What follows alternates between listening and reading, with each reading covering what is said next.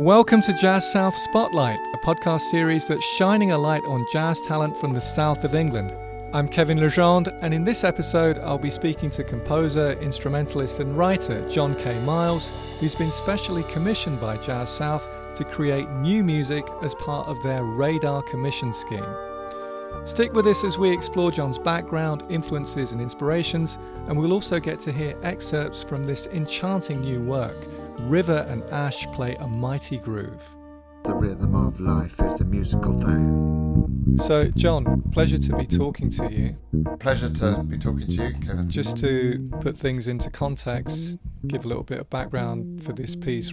The key thing is that it is an educational piece of work.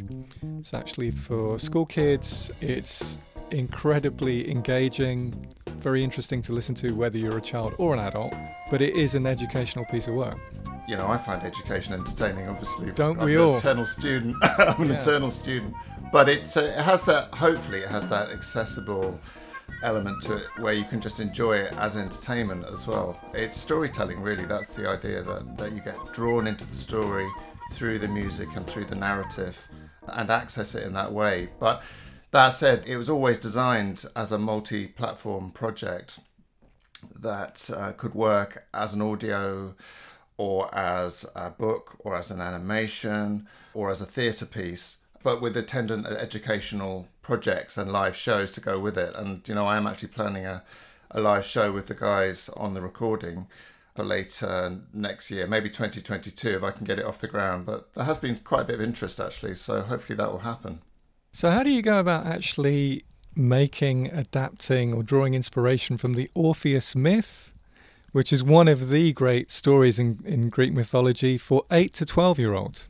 Yeah, well, I've always loved the story of Orpheus, but then I realised, so I thought, oh yeah, I'm going to do that because, you know, I've just always loved the imagery of the ferryman and Hades and escaping from Hades. But I realised as soon as I started trying to write it that it's actually quite a gruesome tale, as a lot of these myths are. Yeah, the underworld is a dangerous place.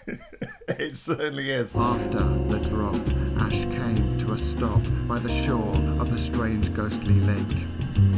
Lit by the fountain at the root of the mountain, there the ferryman awaits. I kind of made it more about friendship and about the power of music as opposed to I think in the original, one of the protagonists dies, so that doesn't happen.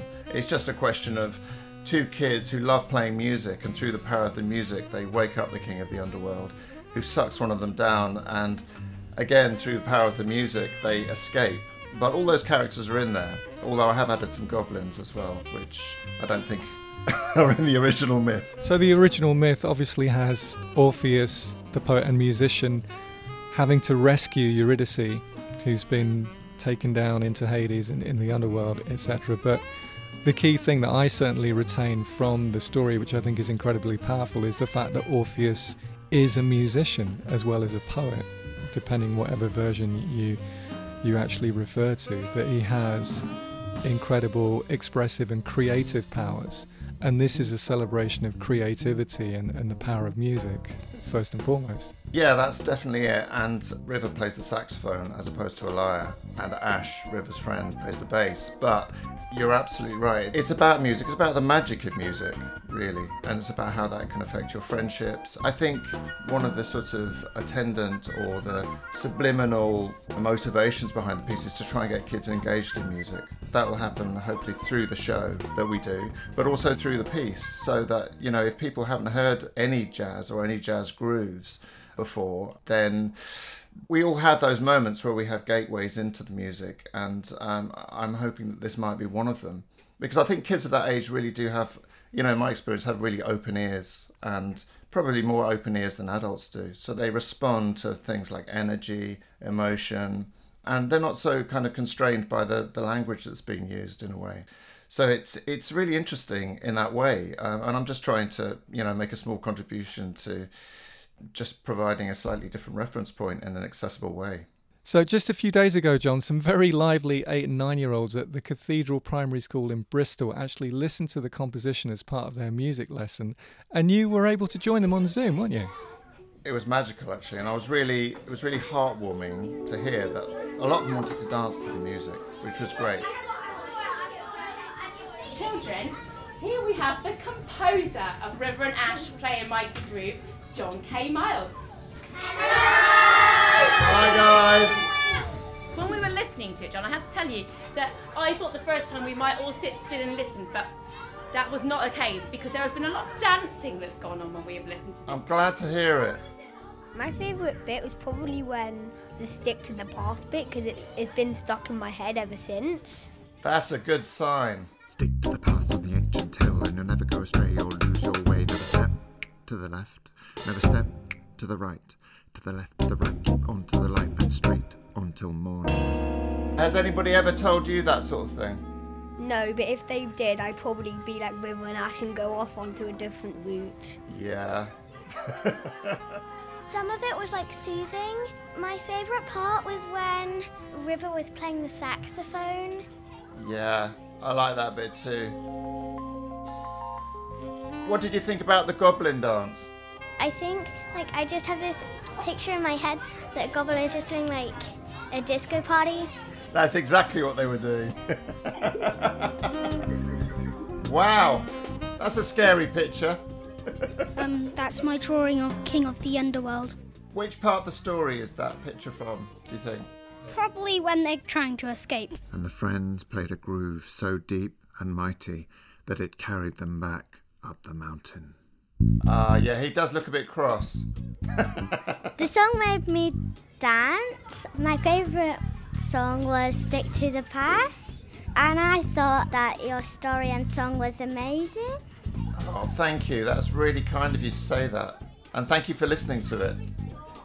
You've just heard the very bright and uplifting reactions of Year 4 from Cathedral Primary School in Bristol, clearly enjoying and engaging with River and Ash Play a Mighty Groove.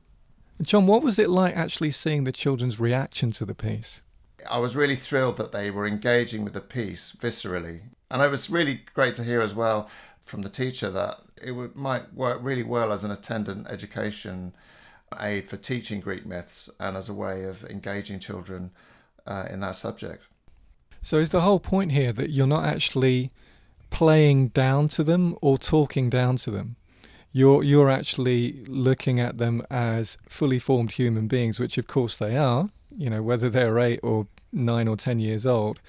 And you're, I suppose, benefiting from the fact that they will listen without prejudice to a large extent. Absolutely. I think particularly with music, which you can access in a very enigmatic way. So in practical terms, this piece has a very eclectic character. I mean, that's I think the best way to describe it. If you think about the huge amount of changes in terms of style that you have, from the jazz to the Brazilian afoxé rhythms, elements of ska, bits of funk. I mean, it's changing constantly. You've got lots of different approaches to the beat, lots of different little melodies in there. There's a real sense of a quote-unquote journey, stylistically and musically. Is that driven partly by just how you compose and also maybe this desire to engage with the listeners and really keep them hooked on the story? Yeah, I'm definitely very into connectivity, but I suppose it's a reflection. The whole piece is really a reflection of my own life, which has been quite eclectic in its influence. Starting off, I didn't really come from a musical family, although my dad did have some jazz records, so I kind of accessed the music a bit that way. What kind of jazz records did your dad have? He listened out for those records that immediately grab you, and I think that is something that has stuck with me and probably sticks true to those artists in the 50s, 60s, maybe 30s as well, where it was about, tapping your foot, listening to the melodies, listening to the energy, listening to the craft that was involved. Coming back to River and Ash Play a Mighty Groove, I mean, that eclecticism that we've been talking about, that really it's such a major part of the piece. And does that also resonate with your career personally as well? Because I know that you've covered a huge amount of ground in the time that you've been making music. My approach to music resonates with how I learnt to play music. My first experience of music was that my mum saw a piano in a skip and she liked the candle holders on it, so she brought it to the house as a piece of furniture.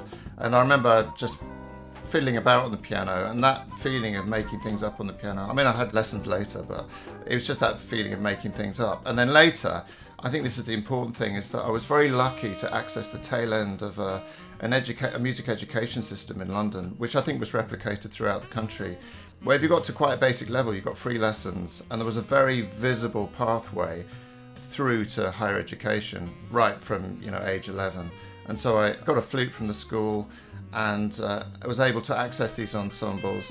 Although it was a classical model, there was so much informal music making that went on in that time. In the London School Symphony Orchestra, I had Jason Rebello was behind me playing the bassoon, and Joe Bashoran, a really old friend of mine. Those are good people to have behind you in that context, for sure. They are. And then Joe Bashoran, a really close friend of mine who's now at Leonardo's in Canada. He was on some early Courtney Pine records. He played double bass in the orchestra, and lots of others. I think what's taken its place, there's some great organisations which have taken the place of that joined up system, doing great projects, and there is that opportunity to do more project-based work. So this hopefully will be a contribution to that. What happens when the goblin music comes on? Can you just show John? Now it's time to groove.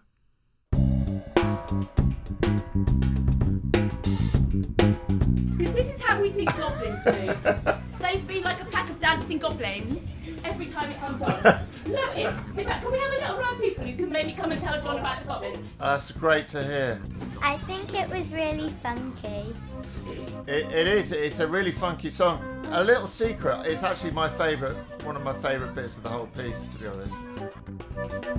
Move to the rhythm of the bass guitar. Slide to the left and wiggle your hips. Yes, hands in the air and nod your head. Now you're dancing like a goblin. Move to the rhythm of the bass guitar. Slide to the left and wiggle your hips. Yes, hands in the air and nod your head. Now you're dancing like a goblin. The band were actually doing that goblin dance in the studio. I couldn't stop them. They were sliding to the left, they were nodding their head, they were doing all the things in the song. All of our cast were spraying their hands like that. Yeah, exactly. You can imagine that although the goblins are a bit, I know they work for the king of the underworld and they're a bit naughty and everything, but they're actually quite funny at the same time. That's how I saw them. I really enjoyed the really funky bits. The really funky bits. Yeah, me too. What was the most funky bit, did you think, in the whole piece? When they were wiggling their hips, I think. Yeah, well, that's what it's all about, isn't it? That's great. I really like the bit where it explained that you should slide to the left and slide to the right. That's very good. And do you reckon you could do a slide to the left and a slide to the right now? Oh, yeah, that's what I'm talking about. Can you show John? Can you have a final goblin dance? the little goblins of Motown have been very grateful to hear your piece. We have absolutely loved listening to it. It's been an absolute joy. Thank you so much. In a moment, I'm going to ask you all to say a goodbye to John. Bye. Nice to see you, and thank you for listening to the piece. Well, you've heard them before, and there they are again, the kids from Year 4 of Cathedral Primary School in Bristol, enjoying River and Ash play a mighty groove. So, John, you've also done work in film and sort of other media as well. Can we talk a bit about that and how that maybe feeds into this particular project, which is obviously full of imagery? This is where the Eternal Student theme comes in. I ended up going to film school as a composer and ended up really getting into composition there. I mean, I'd already recorded a couple of albums under my own name, but this was more sort of extended composition and film composition and thinking about aesthetics in a different way and thinking about classical music, which I'd been exposed to a lot as a kid. And so that led on to working in film, and I've continued that through, more on the art house side. I think it was this education thing kept coming back into my head, and I returned to this idea of community art, did a master's in composition, and then I just got very involved in collaborative composition in community contexts. When you get in a room full of people who've all got creative ideas, some of which are, that you'd never think of, it's a very stimulating way to make music. Well, talking of people coming together in one room or ideas sort of being bounced off each other, there's going to be a multimedia version of the piece in collaboration with Little Angel Theatre later in the year. Can you tell me a little bit about that? Because that's quite an exciting prospect, isn't it? Yeah, I mean, I always designed the project or conceived it as a multimedia thing, as a book and as an audio book and as a radio thing. Obviously, it was meant to be a piece of audio that worked in its own right. But I'd always thought of theatre and animation too. And so I sent it to the Little Angel Theatre and they were interested. So those characters of River and Ash and the King of the Underworld will literally come to life. So I'm beyond excited about that. It's still early days for the Little Angel Theatre production, but designer Ellie already has some ideas. The first thing that really appealed to me about this project was the world that's invoked through the music and the energy and the joy that the piece had. I think it's this lovely story about the magic of friendship and the power of music. The first time I listened to it, I immediately had this image of all these dancing goblins across the screen, bewitched by the beat, unable to do anything but dance along. And that just really made me smile. And I was like, yes, I want to do this project. I was also drawn to it because of these dark, mysterious underworld next to these funny little creatures all dancing, and about how music can bring colour and hope and joy into these really stark environments, and how we could visualise that in theatre, which would be really interesting. I think at the moment I'm seeing these two very different worlds. So you've got the world of the underworld, and it's all very stark and dark and mysterious, and I'm thinking that will be all shadow puppetry, and it will be the music that brings the colour into that world, and we can start breaking through these dark, austere places with the joy and colour of music. And then, like, the upper world, as it were, will be much more 3D and textural and a celebration of nature. So in our first conversations with John, he was really inspired by going on holiday to Yorkshire and the Yorkshire moors and the countryside around there. So I want it to be this real celebration of that as well, and to find all of those textures and joys in this natural world. But it's very early stages, so we'll just have to wait and see what it actually ends up being. And hopefully you'll be able to see that on Sunday the 25th of July on the Little Angel YouTube channel. That's Ellie, production designer at Little Angel Theatre in London, who will be delivering a full multimedia version of River and Ash this summer. It's a very special place for me, the Islington Puppet Theatre, because I grew up in Islington. I remember going there as a kid, and also my mum, who did an amazing thing. She taught at one school all her life, and she ended up being the head teacher. And she used to take her children there as well. So I think she was quite thrilled that they were going to do a production. It has that kind of local legend status, the Little Angel Puppet Theatre. It's been there forever. One last question, John.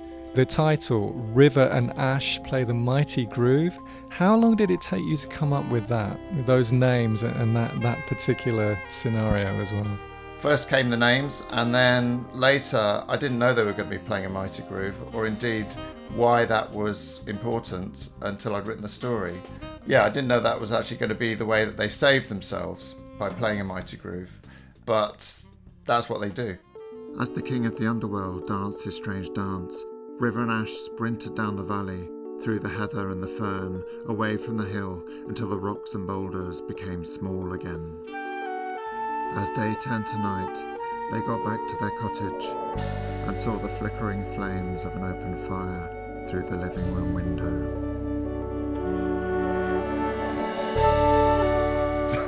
So River and Ash play a mighty groove and get themselves out of there. They distract the King of the Underworld. They can't stop moving their feet, and they escape back up the mountain, through the fire and ice, home in time for dinner. Safely back, said River, opening the front door to the delicious aroma of a home-cooked dinner. If you can do all of that with a mighty groove, then sign me up. John, it's been a pleasure to talk to you. Thanks very much for your time. You too, Kevin. Thank you very much. To hear River and Ash play a mighty groove by John K. Miles in full, visit jazzsouth.org.uk/spotlight. Now, as John mentioned, a new production of River and Ash Play a Mighty Groove is currently being created by Little Angel Theatre in London. It's wildly exciting. Do keep an eye on their website for more details as they're announced.